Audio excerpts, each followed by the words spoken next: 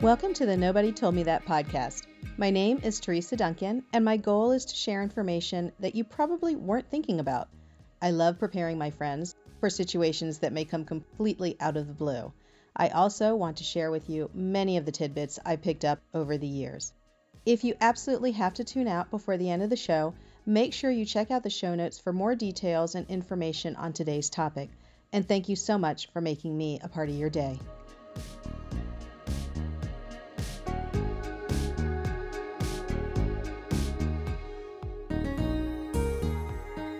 We are back with another episode of Nobody Told Me That, and I love having repeat guests. Lois Banta is here with me. Hi, Lois. Hi, Teresa. So glad to be back. Well, I can't have you not come back. We have such a good time. When Lois and I talk, honestly, the prep before the podcast sometimes takes as long as the podcast just because we're Yes. catching up and talking.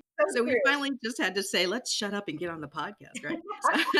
So Lois is a consultant and speaker. If you're not familiar with her, friend of ADOM, you've probably seen her at ADOM meetings. She's done a lot of ADOM live cares through the program that they had. And if you just Google her, you'll find a lot of articles and a lot of videos. And her very positive outlook on dentistry is really why people love her so much. But her other career is a company called Speaking Consulting Network. And it's where many of the consultants and speakers that you're aware of today, where they kind of grew up. I started with them, I don't even know, back when Linda Miles owned it is when I started with them. And it's just a really nice networking place. The reason why I wanted to set the scene for this is that with the COVID happening and with all of the people deciding whether or not they want to go back into practice, definitely hearing it, and she is too, we're definitely hearing that people may not want to strap on all that extra equipment. They don't want to, sweat to death under there. They're looking at alternate ways of staying in dentistry without necessarily risking their family or whatever their perception is. And so Speaking Consulting Network would have been a perfect place for them to explore that. However, we had poor Lois, she had to cancel it. She was scheduled for June and you had to cancel. Do you want to talk about how the hotel they tried? Do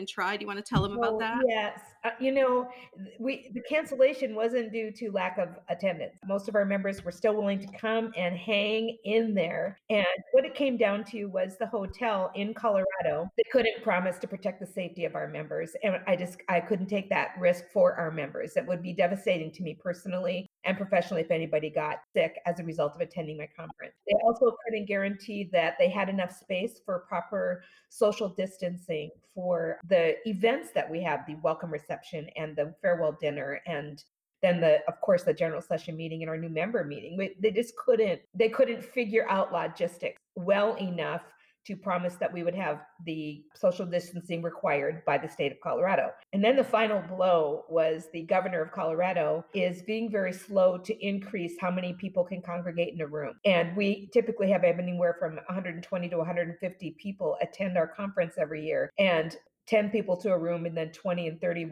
we saw the writing on the wall. By August, it wasn't going to have increased enough to really create that safety net for our members. And so bittersweet, devastating, so sad to have had to report last week that we had to, in fact, cancel SCN. But for the greater good of our community, our SCN community, and we have such a solid SCN community that we're being able to connect with them in other more creative ways until our 2021 meeting, which will be our 25th anniversary of SCN. Can you believe it's been around that long, Teresa? It's awesome. It's 25 awesome. years. Yeah. I bought SCN in 2010. So it'll be my 10th anniversary of owning this amazing organization in 25 years since it's been around. Yeah, because you really worked hard. You and Julie worked hard to save this because it was scheduled for June, and then you ended up moving it to August. And then when you called me to talk to me about it, I remember going, "Oh, this is probably so hard on you." I knew it. I knew it was just from your voice. So Yeah. we're scheduled again for next year, and I'll be there. I'm excited to be a part of And it. presenting for us. We're so excited. Well, we're going to talk about podcasting, and Yeah. hopefully you'll probably have been on this podcast 10 times by then because we just have such a good time. Let's talk about this though. The person who's sitting in their car right now and second guessing whether or not they want to stay in their role in the office, when they see the Speaking Consulting Network, why is it a shining beacon to them? Like, what are they thinking, and how does that start, in the head? You're Yeah. even talking your thought process when you were deciding to move out.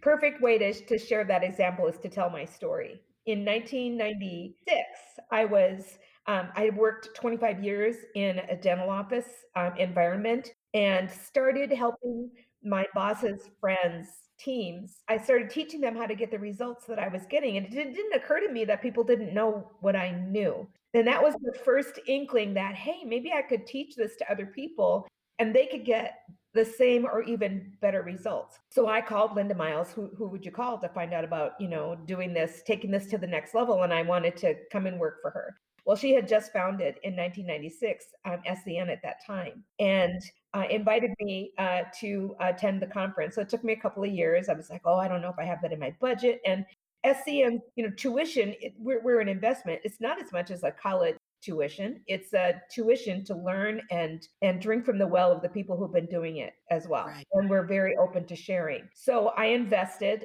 by borrowing the money from my then boyfriend, now husband. I married that guy. And he sent me to SCN. And so 1998 was my first meeting. And what I learned there, Linda shared her own personal materials for growing and nurturing an entrepreneurial business in consulting, speaking, and writing. The thing that's different about SCN from other organizations is it's the business of our profession. Whether you're a speaker, a consultant, or a writer, or all three, you learn something about growing your business and crafting your business at this conference. And the bonus at SCN was I really created a community from being a member and now an owner of like-minded professionals who, when we're out there speaking, consulting, and writing out there in the land, we now have a community to pull from, an area of expertise. I'm not an expert in medical coding. I'm not an expert in hygiene protocols as far as the clinical side. I'm not an expert in infection control. I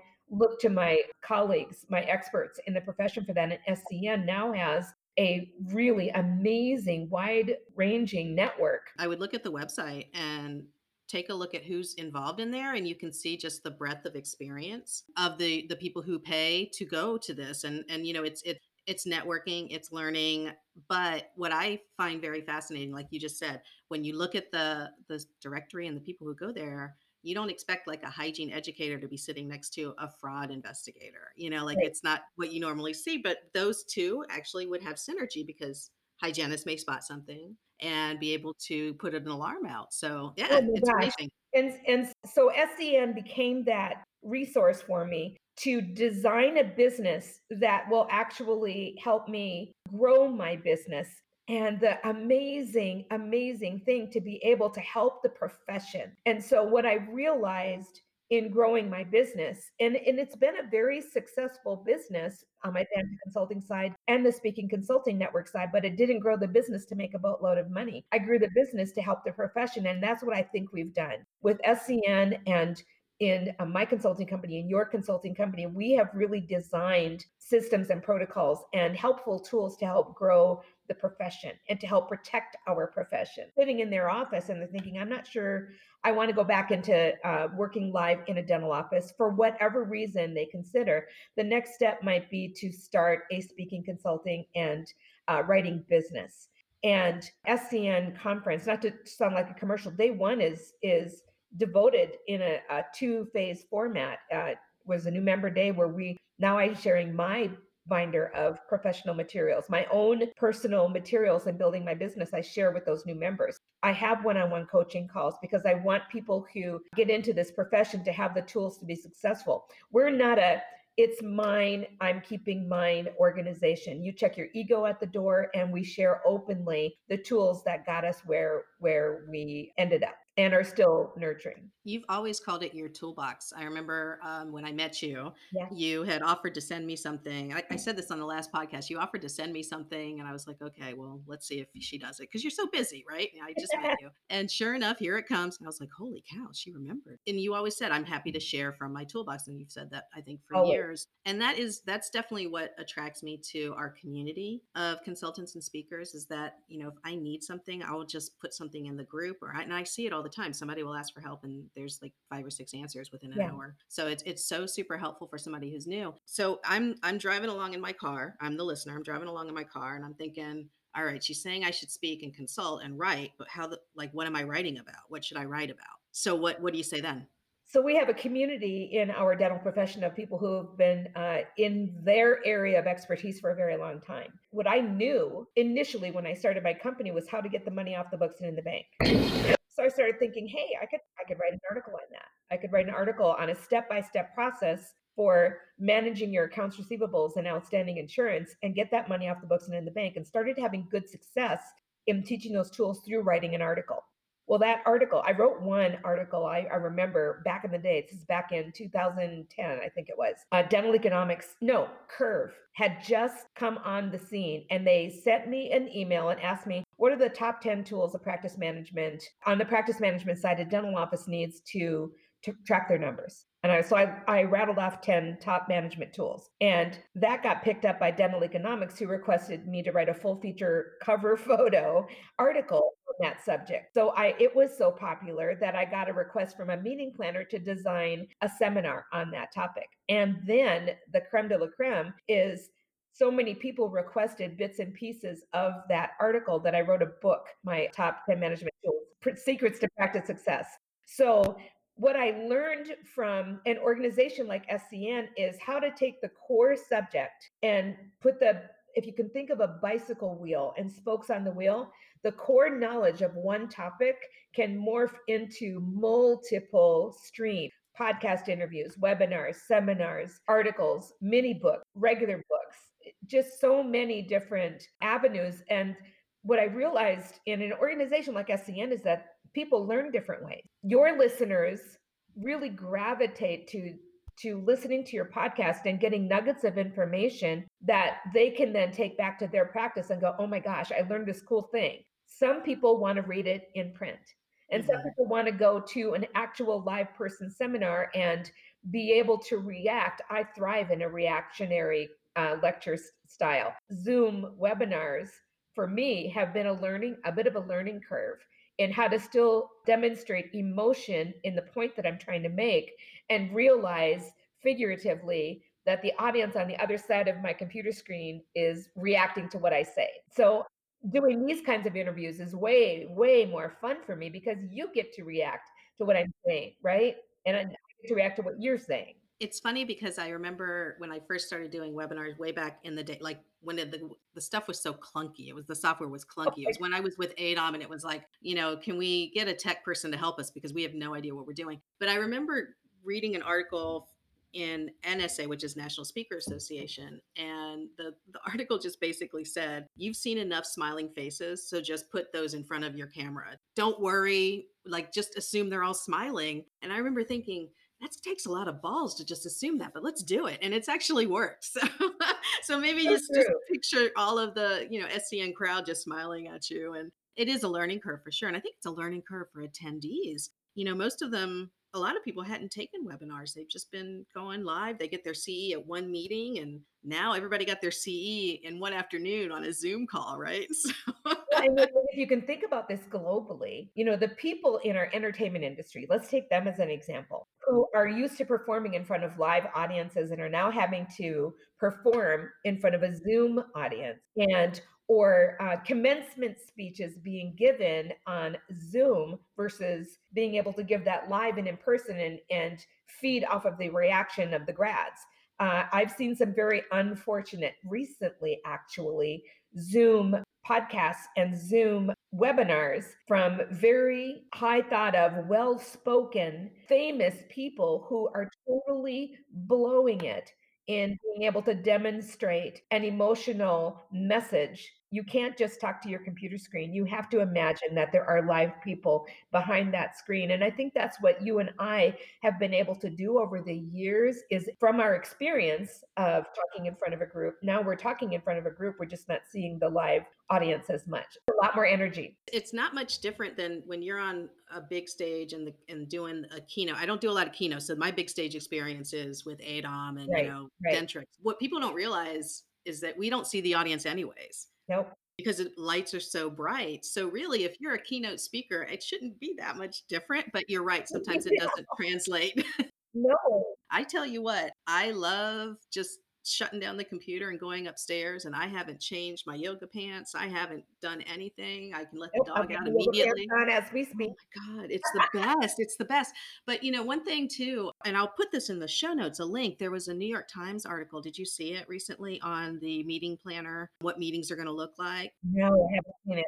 I'll send it to you. Kevin Henry I'd and I love to were see back it. and forth on this because there's one section that says for the trade show floors that they're looking at trade show floors that will have appointments where you make an appointment to go onto the trade show floor. So the traditional trade show floor dynamic that you and I are used to, who's going to pay for an appointment? And they're not going to show up. Like the sponsors, I feel for these sponsors. How are they going to get their message out? So we're looking at a whole different industry. So me and you might be just webinar people. Right. And I'm hoping that's a temporary solution because eventually we'll have a vaccine out there and we'll have adopted the protocols to be able to have that be more efficient and less cumbersome and less fearful feeling. I'm really confident that we're going to go back to a scenario where we'll be able to be live and in person. It's just not going to be like it was before March 11th. I hope so too. And it needs to be, I think, next year. So I have time to lose this COVID 19 pounds that I have put on. I've got So, my children too.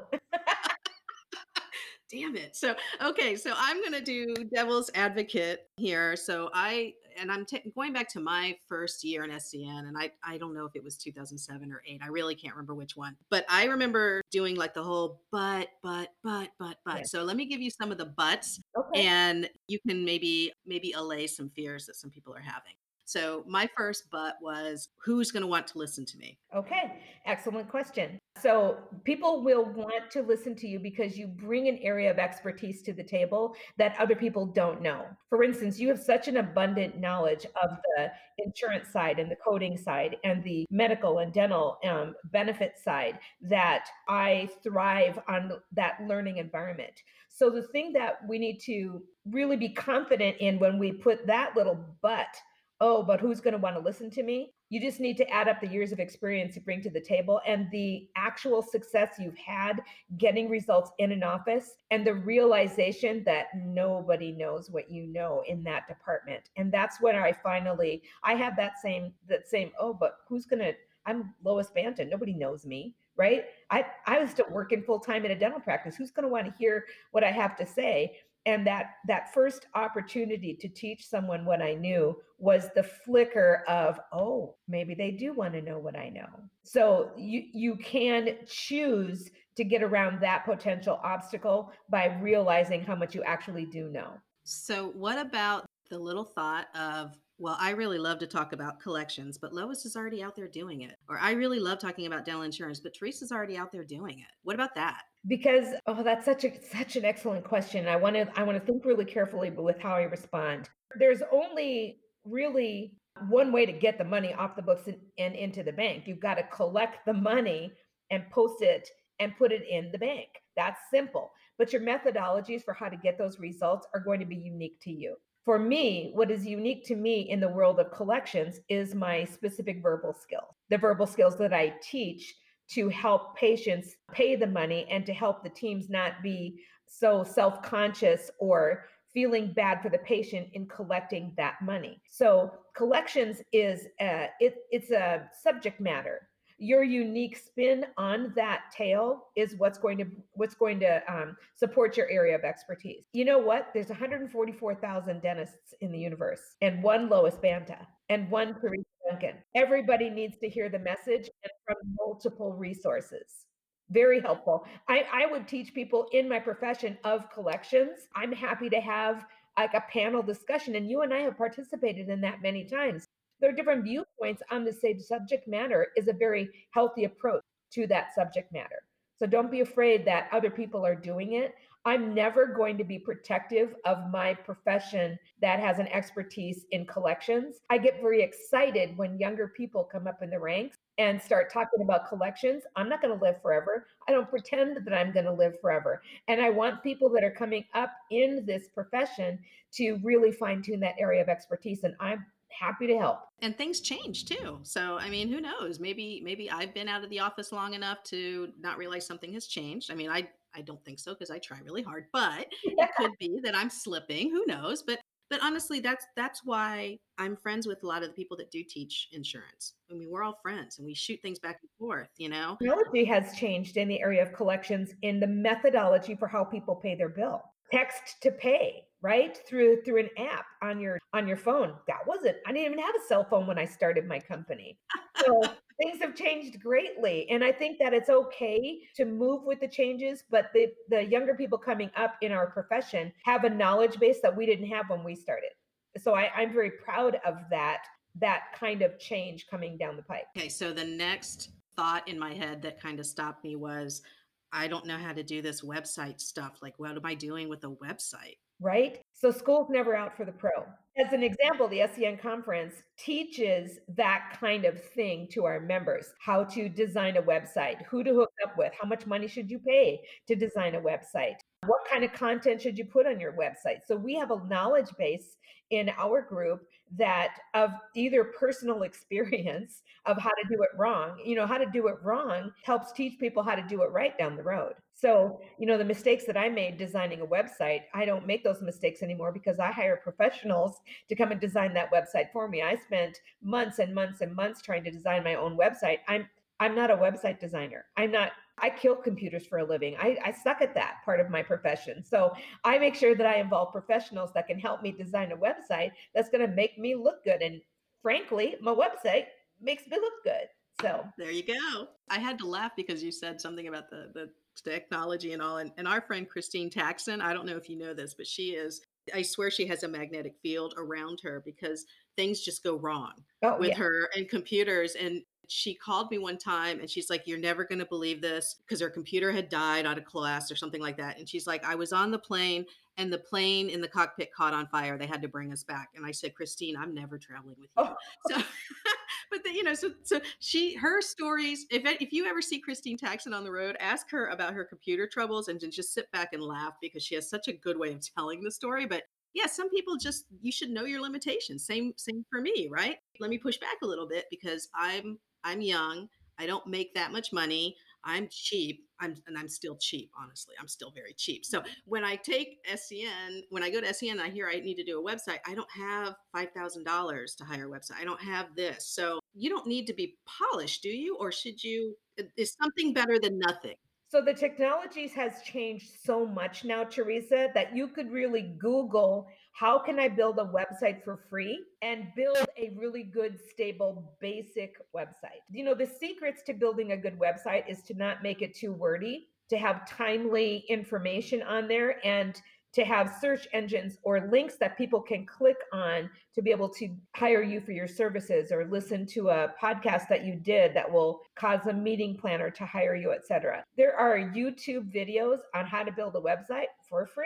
There you go. And you could, if you don't have any video of you talking because you haven't gotten booked yet, have somebody hold a camera up to you and you give like your top three, what you do in this situation, what you do in that situation. Here's what I'm seeing. Just get some video out because meeting planners do want to see that you're not stumbling and, flapping around. So Questions and have a family member interview you and then post that. And you can post things. You can establish a YouTube account and post your YouTube videos and look at all these people who have gotten very famous just by getting followers on YouTube or Instagram or do a quick little TikTok. There are a zillion ways to record something that you can put out there in public land that will get you noticed. So with TikTok, it's so funny because I'm on a lot of social media, as are you. And my son said, "You should not be on TikTok. I forbid you to be on TikTok." At first, he wanted me to be on it because he's like, "Oh, there's no dental consultants on there." And then the more he got into it, he's like, "You really Yeah, yeah, shouldn't be no, on just, here." So just say it's no. like, we're not gonna, if you're young and you get that market, go for it. But we'll just watch. Yes, yes. There are some Um, things that we just shouldn't do, right? Right.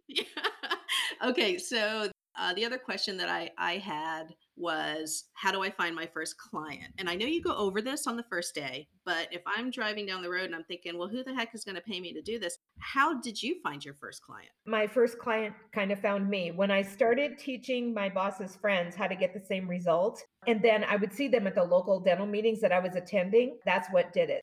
As an example, our hygienist in our practice brother was a dentist. So she would tell her brother, "Oh, Lois is getting these great results on collections." So the brother called me. So that's what did it. And then I had a friend who was a patient in another dental practice, and he was having trouble scheduling. And she said, well, my friend schedules really, really well. I mean, I'm not going to lie, I charged $50 for that first consulting. I was worth $50 at the time, but that's really what did it. And it's a seed planter. When you start sharing your area of expertise and people start paying you for that area of expertise, the light bulb moment happens that, oh my gosh, maybe this is my newfound profession. I absolutely love what I do. And it doesn't feel like work to me most of the time. Sometimes it feels like work when I'm tired and I'm traveling and I don't want to do that, wake up at 6 in the morning kind of thing. And then I realize that I'm going to make a difference for somebody. And that's really what drives me, is knowing that somebody's going to have their practice improved by something that I taught or something that I said. And it helps a lot drive me in this profession to keep wanting to do it. Rick, my husband, tells me all the time, if I were a millionaire, I'd still do this. I just wouldn't charge any money for it.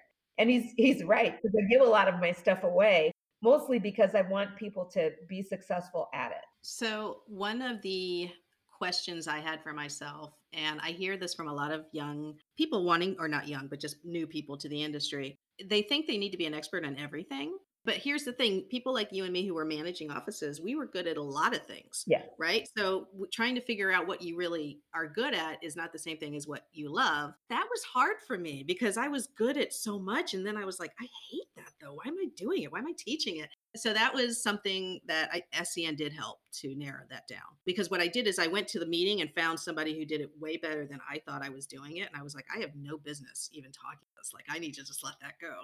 And so that did help. That did help a lot. But did you have that problem in the beginning where Oh my God. you started with collections, right? But you were consulting too. So Yes. did you start expanding and then shrink in, or did you shrink in and then go out and come back? Like, how did that work? I tried to be all things to all people. And what I realized after a short while was I was fire hosing my clients with all my knowledge. And number two, there were parts of what I was doing in my consulting profession that I didn't enjoy. So I did the 12-month consulting, and I still have a few 12-month consulting clients. And I realized after about 5 years of doing that, I didn't love 12-month consulting. I loved getting in and getting out and making an impact. So I loved speaking, I loved in-office training, and I loved remote coaching, which means I telecoached. I coached on the phone. When I got those light bulb moments, and then there was 3 months of follow-up in the phone calls and realizing they were getting good results is the thing that's what fed my soul. So I have refined my business to specialize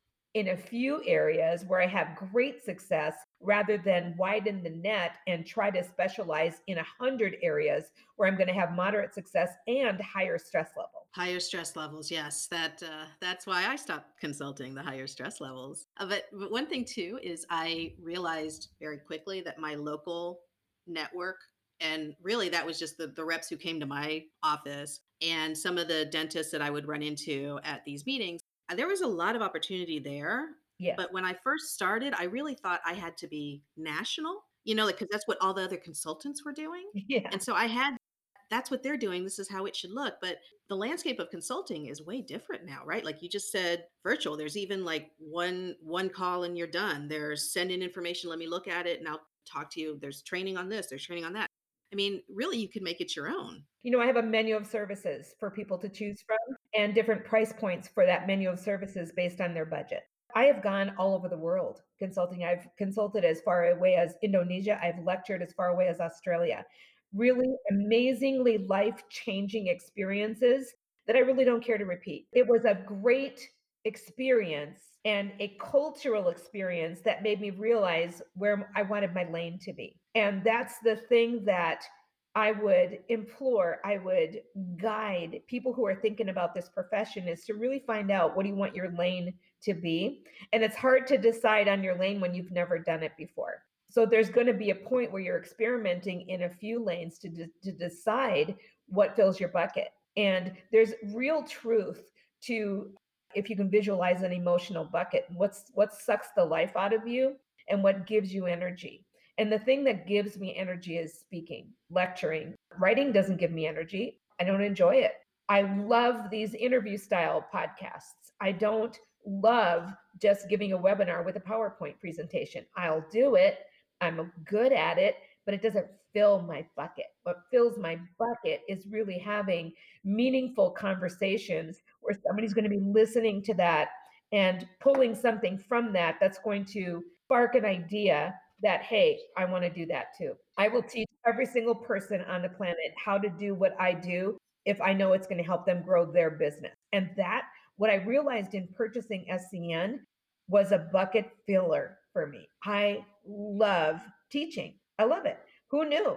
I didn't know that until I was in it. I love it. Right. When you announced that you were buying it, it was like so perfect. Like I think everybody in the room was like, of course, that's who would buy SCN because you were, I mean, Linda Miles was of course the starter of it, but you were always Linda had her thing, but you were very active with the newbies. You were very, running around and talking to them. So it made total sense that you would buy it. I just want to back up a second because we're talking about Linda Miles, but a lot of people haven't heard of her because she was the first generation of dental consultants, really. So and she's not active anymore, which is why another reason too. Like Kathy Jameson is still out there, and Right. they're in that category. But Linda Miles is one of the first practice management speakers to get out there and talk on practice management and teams. I mean, it was mostly just clinical Yes. in the beginning. So people like me and you, we sat through a lot of her lectures. And I can tell you, there's a lot of lectures I sat through where I just thought, what the heck am I listening to? And that's part Exactly. of why I started. But Linda was always so engaging. And the funny thing about Linda is she would say, call me and I'll talk to you about it. And when you actually called, she would sit and talk to you about it, which was amazing. It Yeah. was amazing.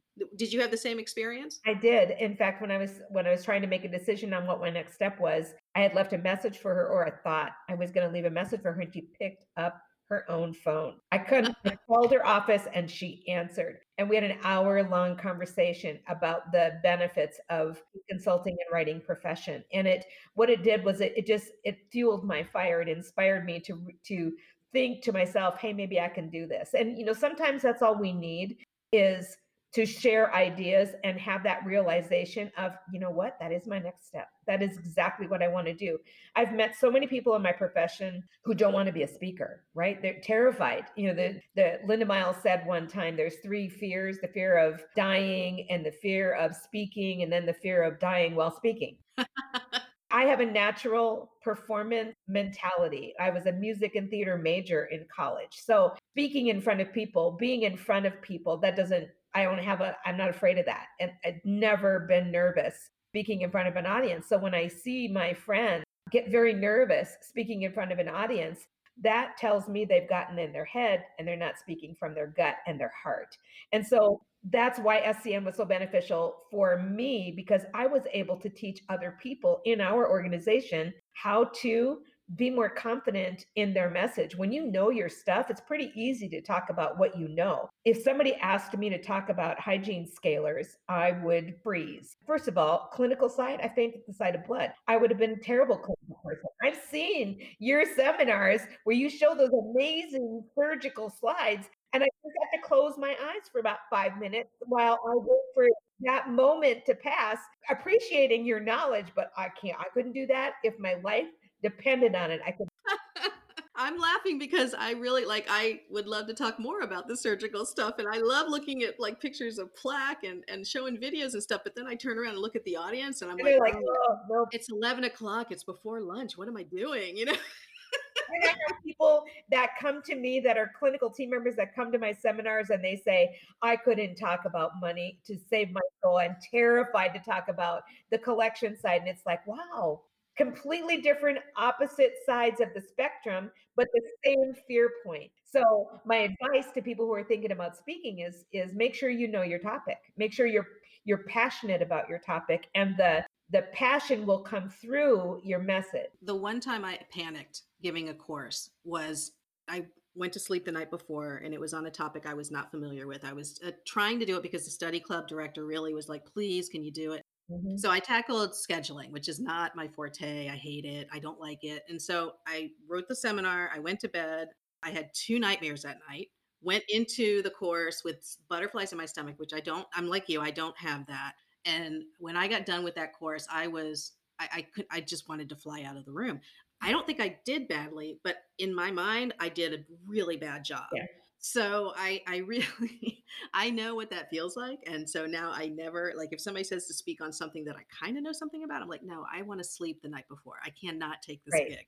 Right? Because it's true, when you don't know it, your subconscious knows it, and it will manifest itself. So stick with what you know. And your psyche or your ego or whatever's in that third eye scenario is always very excited and honored when somebody invites you to speak. You have to make sure that you disconnect from that just a little bit when they're asking you to speak on a topic that you're not familiar with. You have to have that confidence. So now what I do is, you know what, that's not in my wheelhouse, but I know who is in that wheelhouse. Let me refer you to XYZ person. I've referred so many speaking engagements to my colleagues because it wasn't in my wheelhouse. I no longer speak on coding. I know a lot about coding. I know a lot about how to write the perfect narrative and get the great result, but I'm going to refer a coding seminar to my experts because it's no longer in my wheelhouse. I know a lot about it. I know how to get results on claims, but as far as knowing the nuances of every single new code that's out there on the planet, no, that's not my wheelhouse anymore. From a new person perspective coming up, we're scrappy, we're broke, we're trying to bootstrap it, right? It's really counterintuitive to say, let me send you to somebody else, but it will give back to you because that's how you start to build this referral network, right? So I get lots of gigs from people who I've sent gigs to and vice versa. And somebody will drop my name and I'm like, wow, I can't believe she referred me. That's awesome. And it's because I did something for them years ago. You know what I mean? And you have countless stories of that where Oh, yes, and what also you put out there comes back.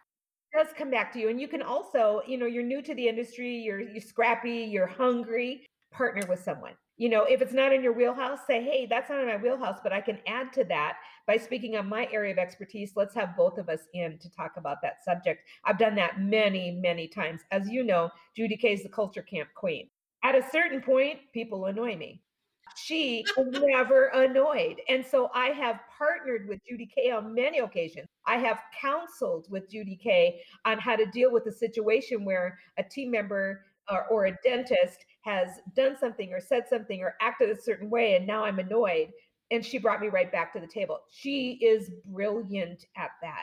I'm good at communicating. I can add an element of humor, but when it gets past a point of X, Y, or Z, I bring Judy Kay into the mix. That's a good example. She's the fixer, the cleanup girl, She right? is the fixer. Oh, that's a good description of her. She is the fixer. So, all right. Okay. So let's give some homework to the listeners because I want to go into the next topic that we have. So the homework is if you're considering speaking, consulting, or anything like that, realize that writing is part of it. So you may need to bone up on that, but start thinking right now about your skills and what you really enjoy. And I like to tell people to make a list of what they hate because that's the most important list because then that informs the rest of it. And then I want you to go to Speaking Consulting Network, the website, and check out, first of all, who's on there. You probably know somebody, so you could even ask them, will this help? And you'll get, some real honest answers there. Reach out to Lois. What else can they do in the interim? Because 2021 is it's far away. You have something in between that? I do. So we have a kind of a stripped down version of our SCN conference in the third week in January, the third Saturday in January. So next year it's January 16th. It's called SCN Unplugged. So it's a really great way to kind of dip your big toe into our organization. You must be a registered SCN member if you're returning or registered for our annual conference in order to register for this. It's a much less registration fee. It's $495. But basically you come on an all-day session. We have an informal get-together the night before, and literally we talk about the business of our profession. Last year we talked about writing, we talked about lighting when we're doing these podcasts and when we're doing videos. We talked about putting your name out there and your professional appearance and your professional voice. That is January 16th, is always in Napa Valley. The last 2 years it's been at the River Terrace Inn. Most likely 99%. We're going to have it there again. But as the COVID-19 situation has evolved, getting in touch with the hotel live has been just a little bit of a challenge. So as they start opening back up and answering their phones again, we'll be contracting with that River Terrace Inn. But it's just a really magical, great, typically lower attendance by design so that people can feel that more personal, boutique oriented nature of our profession.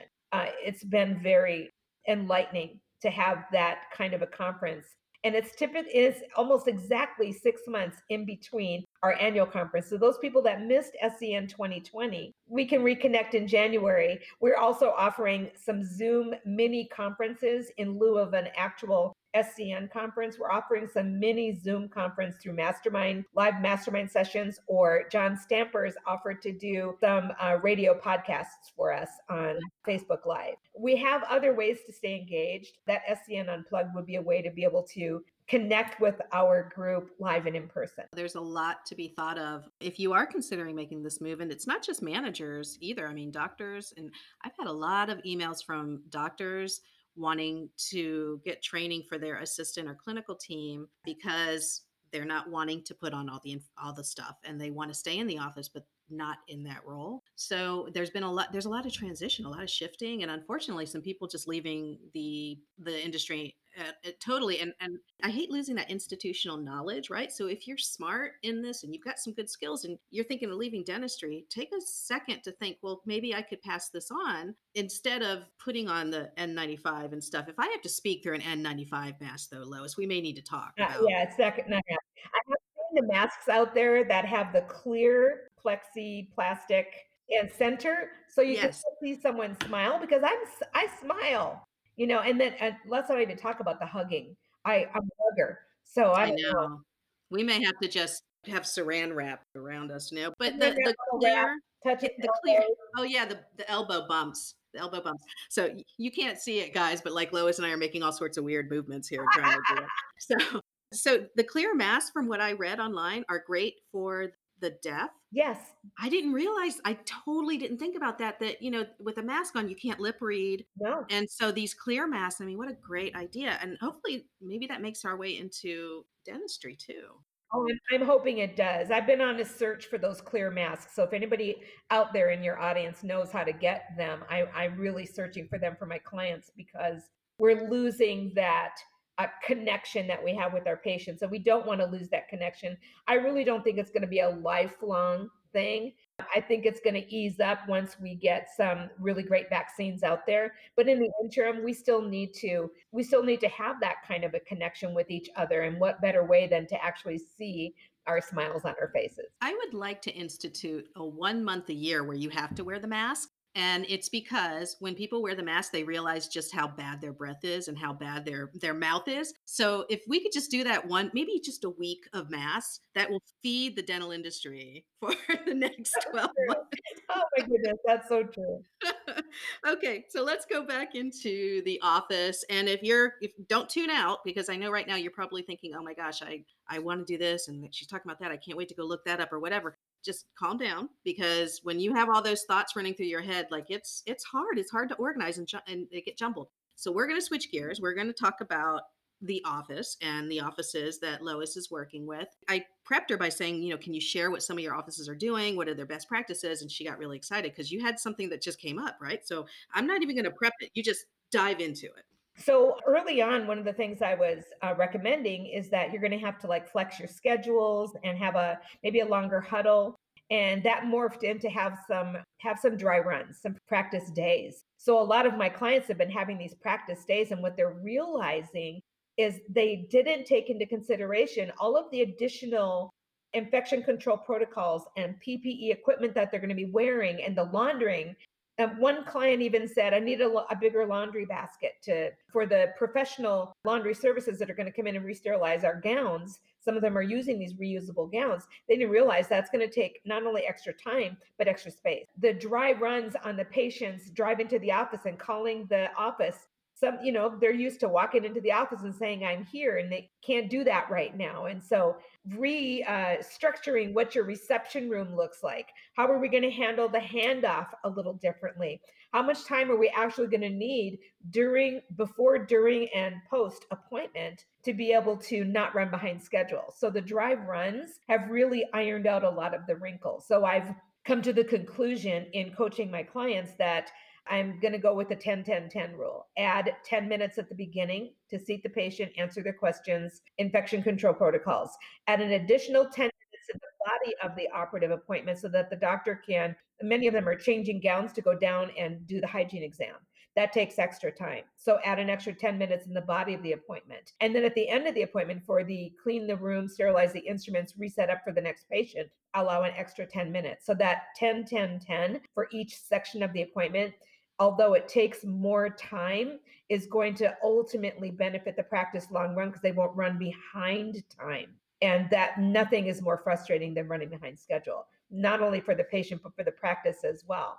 So the scheduling protocols have changed greatly. And I've also counseled my clients, it's not a long-term thing. We're going to get more efficient at it. Just like learning anything new, you're really slow at learning to drive a car. You're not going to just be the roadster out there. Some of you are, but most of you aren't going to be that roadster out there learning how to drive a car. You got to learn how to drive the car. So that's the main thing that my clients are experiencing right now. Some of them had dry runs and now they've been open for 2 weeks.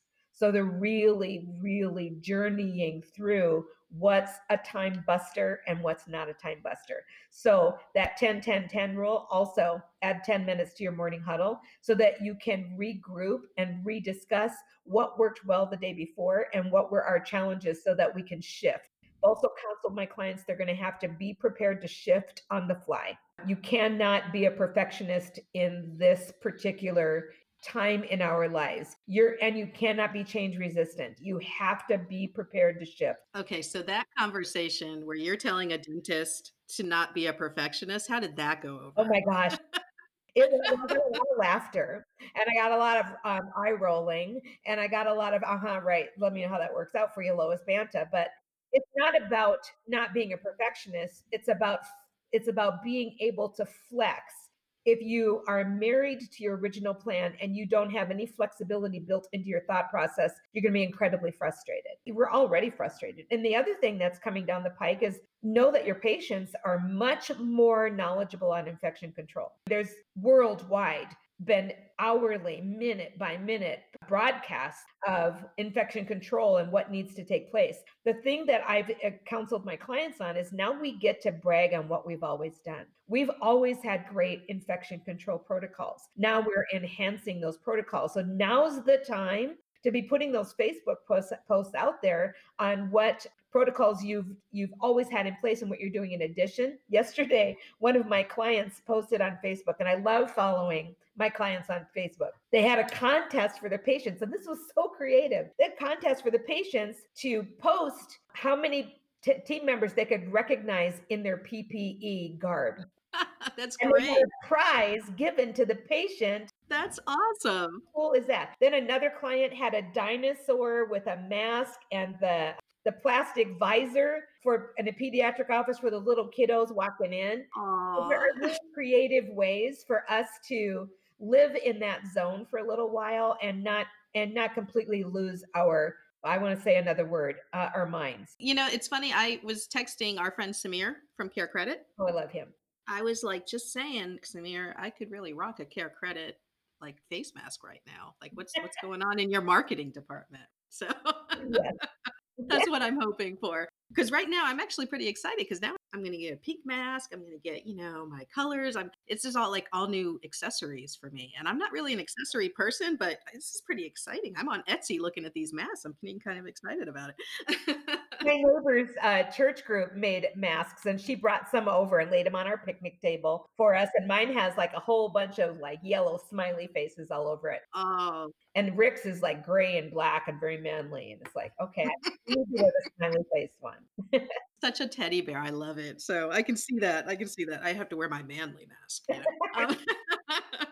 I just want to maybe sober this up a little bit because one thing that I have seen, Lois, is you do all these dry runs and everybody is back to work, and then the dentist and the manager are blindsided because it's been a week of working and the people are just done. So I saw a lot of people not wanting to go back. Are you seeing it too, where they tried it and they're like, I can't? So now I'm starting to see a second wave of we need to get this down again. Are you seeing that in your clients? Yes, and so I have some advice to practices for that. At the end of the first day, at the end of the third day, at the end of the week, find a way to celebrate that you made it through.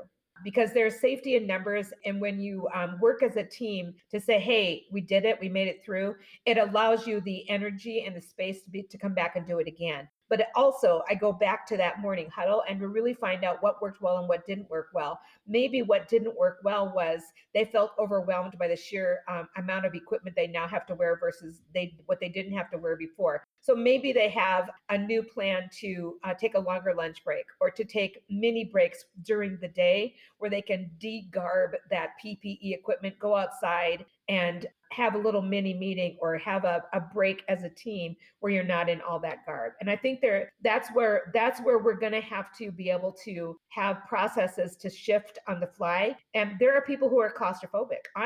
This might make it giggle a little bit. I'm not claustrophobic except when I'm in a large crowd because I'm 4'9 1/4. When I get a large group of people around me and it gets too close for comfort, I literally break out into a cold sweat. Really? I never knew that. I recognized that when I took a trip with some friends to Venice, and we were in this big open square, and there were buildings all around us. And we didn't realize when we got there was it was high school graduation, and every single school let out at the same time, and they all congregated in the square, and I was in the middle, and I Oh no. freaked out. Oh no. And ever since then, that was like, gosh, maybe 8 years ago. Ever since then, that realization of that thing that goes off in my head when there are too many people around, and thinking back from when I was young and single and at the bars, I never ever wanted to congregate out on the dance floor. I never wanted to congregate in a whole bunch of people. I was on the outside of the room. And so, wow, Oh. and here I'm a very social person and I love people. But when there are too many tall people around me, it closes in the space. I think we're going through that same thing in our PPE equipment. Those people that are slightly claustrophobic or don't like those enclosed spaces need those opportunities to get out of that equipment for just a short time to be able to regroup. And I think we all need to be sensitive to that right now. And that's why I said flex on the fly. You were going to have to recognize what's causing us more stress than not more stress. Right now, I think we can become much more profitable as a practice because we can do more dentistry on fewer patients because we're not then turning around our rooms as frequently. So I think there's going to be a really great side benefit to our current situation by planning our scheduling to do more quadrant type dentistry. It is interesting that when you're efficient with your scheduling, you do, I mean, it's profitable. And we've been trying to teach people. Well, you have, I don't do scheduling, obviously, but trying to teach people for years. If you get this down, this will follow. And now all of a sudden, it's like from 0 to 60, you have to become a scheduling expert. It is overwhelming. You have to learn how to be efficient. You have to learn how to take care of your practice. Business owners, I'm feeling for them because they've had to stay on top of this and with families and all of that. I'm just seeing my old boss go through it. I mean, he's a trooper, he's a warrior, but there are times when, I text him just to say, "Is everything okay?" And he's like, "Man, it's hard. I think it's really hard for everybody. Everybody has their issues with what's going on." Yes, it's hard for different reasons for different people. But the consistent thing is that it's hard. But what is hard about it is different for different people. And so the consistent stress is there.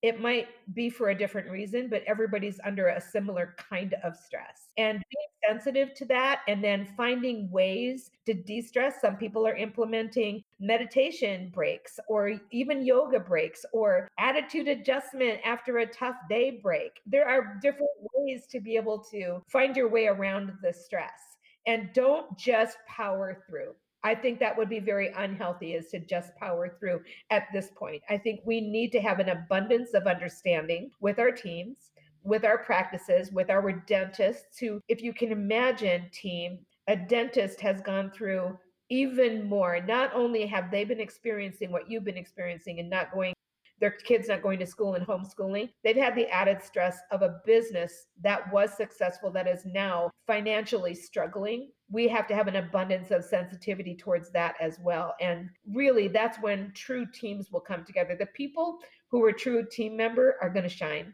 The people who were not team oriented are going to find another profession. And I think they need to. And you said earlier, you got to take care of yourself. The people who need to hear that are not necessarily the team members. It's the strong people, because if you're listening to this and you're thinking, I'm doing all right, I'm good. I can hold this in. I take care of myself all the time. You're the person we're talking to.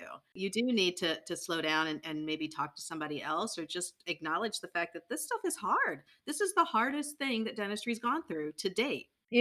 I'm known in the profession as being a very glass half full, positive, outgoing person. And Yes. I'm not going to lie, I didn't know I had enough tears in my body to shed. I went through all of those 5 stages of grief. I went through all of them. I panicked. I was devastated. I was mad. I was fearful. I was stressed out. There were times when I hung out in my bed and ate chocolate till noon. I did all of those things. I'm much better at managing things now than I was when were first going through it the first month. The first week, even you think, well, it's going to last 2 weeks. It couldn't last more than 3 weeks. Oh, wait, SCN's in June. We're going to be fine. It's only March. Why are people talking about blah, blah, blah? And as the realization came through, my little 5 stages of grief kept happening over and over and over. And now I've got a dedication to managing things a little better by taking a little better care of myself. I'm a human being. You're a human being. We are all human. We need to give ourselves permission. This is what I finally realized, to feel the feelings. I was blocking off the feelings. I shouldn't be feeling this way. I shouldn't be crying. I shouldn't be so upset. I allowed myself to feel the feelings, and I still do that today. So there are times when I shut off my phone and I don't look at my computer and I don't turn the TV on so that I can feel my feeling. And that's helped. I love it. I love it. I was talking to my best friend from college last night, and we said the exact same thing. We feel like we've been through the stages of grief over and over and over again. Like this might be our third or fourth go round. And I said to her, I said, I'm tired of being overwhelmed. Can we just go back to whelmed? Like, can we go back to that stage? So true. And the other thing too, Teresa, is that you and I have given so many, dozens and dozens and dozens of interviews and webinars and Zoom podcasts, et cetera. And we've been putting our advice out there for 3 months. So somebody in our profession, I think it's been a little tougher on, because I hadn't carved out the space to take care of me and my business. I was so busy offering my guidance to other people in the profession, rightfully so, but it's Right. emotionally and physically draining to constantly do that. So I learned how to regroup and maybe not do it so often, so that I could still work on my business while being in my business. And I think it's very healthy in the dental profession to not just be the service. You also have to work on yourselves as an entity and a human resource. We're a service oriented industry, and we give a lot emotionally to our profession in the business of in dentistry. So we have to make sure that we carve out time to take care of the psyche as well as the patient. Very true. Very wise, as usual. Good advice. We are, again, here we are at an hour. We always say it's going to fly by, and it sure does. Let's go ahead and wrap this up. Lois, how do they reach you? How do they find you? So if you want information about my consulting services or my training, et cetera, it's Lois at bantaconsulting.com. If you want information about the Speaking Consulting Network, it's info at speakingconsultingnetwork.com, or Julie at bantaconsulting.com. And she runs both my companies. I really couldn't do what I do without her. So you can always reach out to me at Lois at bantaconsulting.com, and I will answer emails for both sides of my profession. So, and I look forward to connecting with any of you who are thinking about taking that leap. It's a scary leap, but that's why you don't do it alone, right? You got to have some support. So, all right. So, everybody who's listening, I will see you or talk to you on the next episode. As usual, I am very grateful for the time that you dedicate to this podcast. We're all super busy, so thank you for making time for me today. The show notes will have any links that we referenced in this episode. You can also find links for my book and for my live events and webinar schedule. I speak often around the country on management and insurance issues. Come hang out with me in one of my classes. I promise you'll laugh and learn.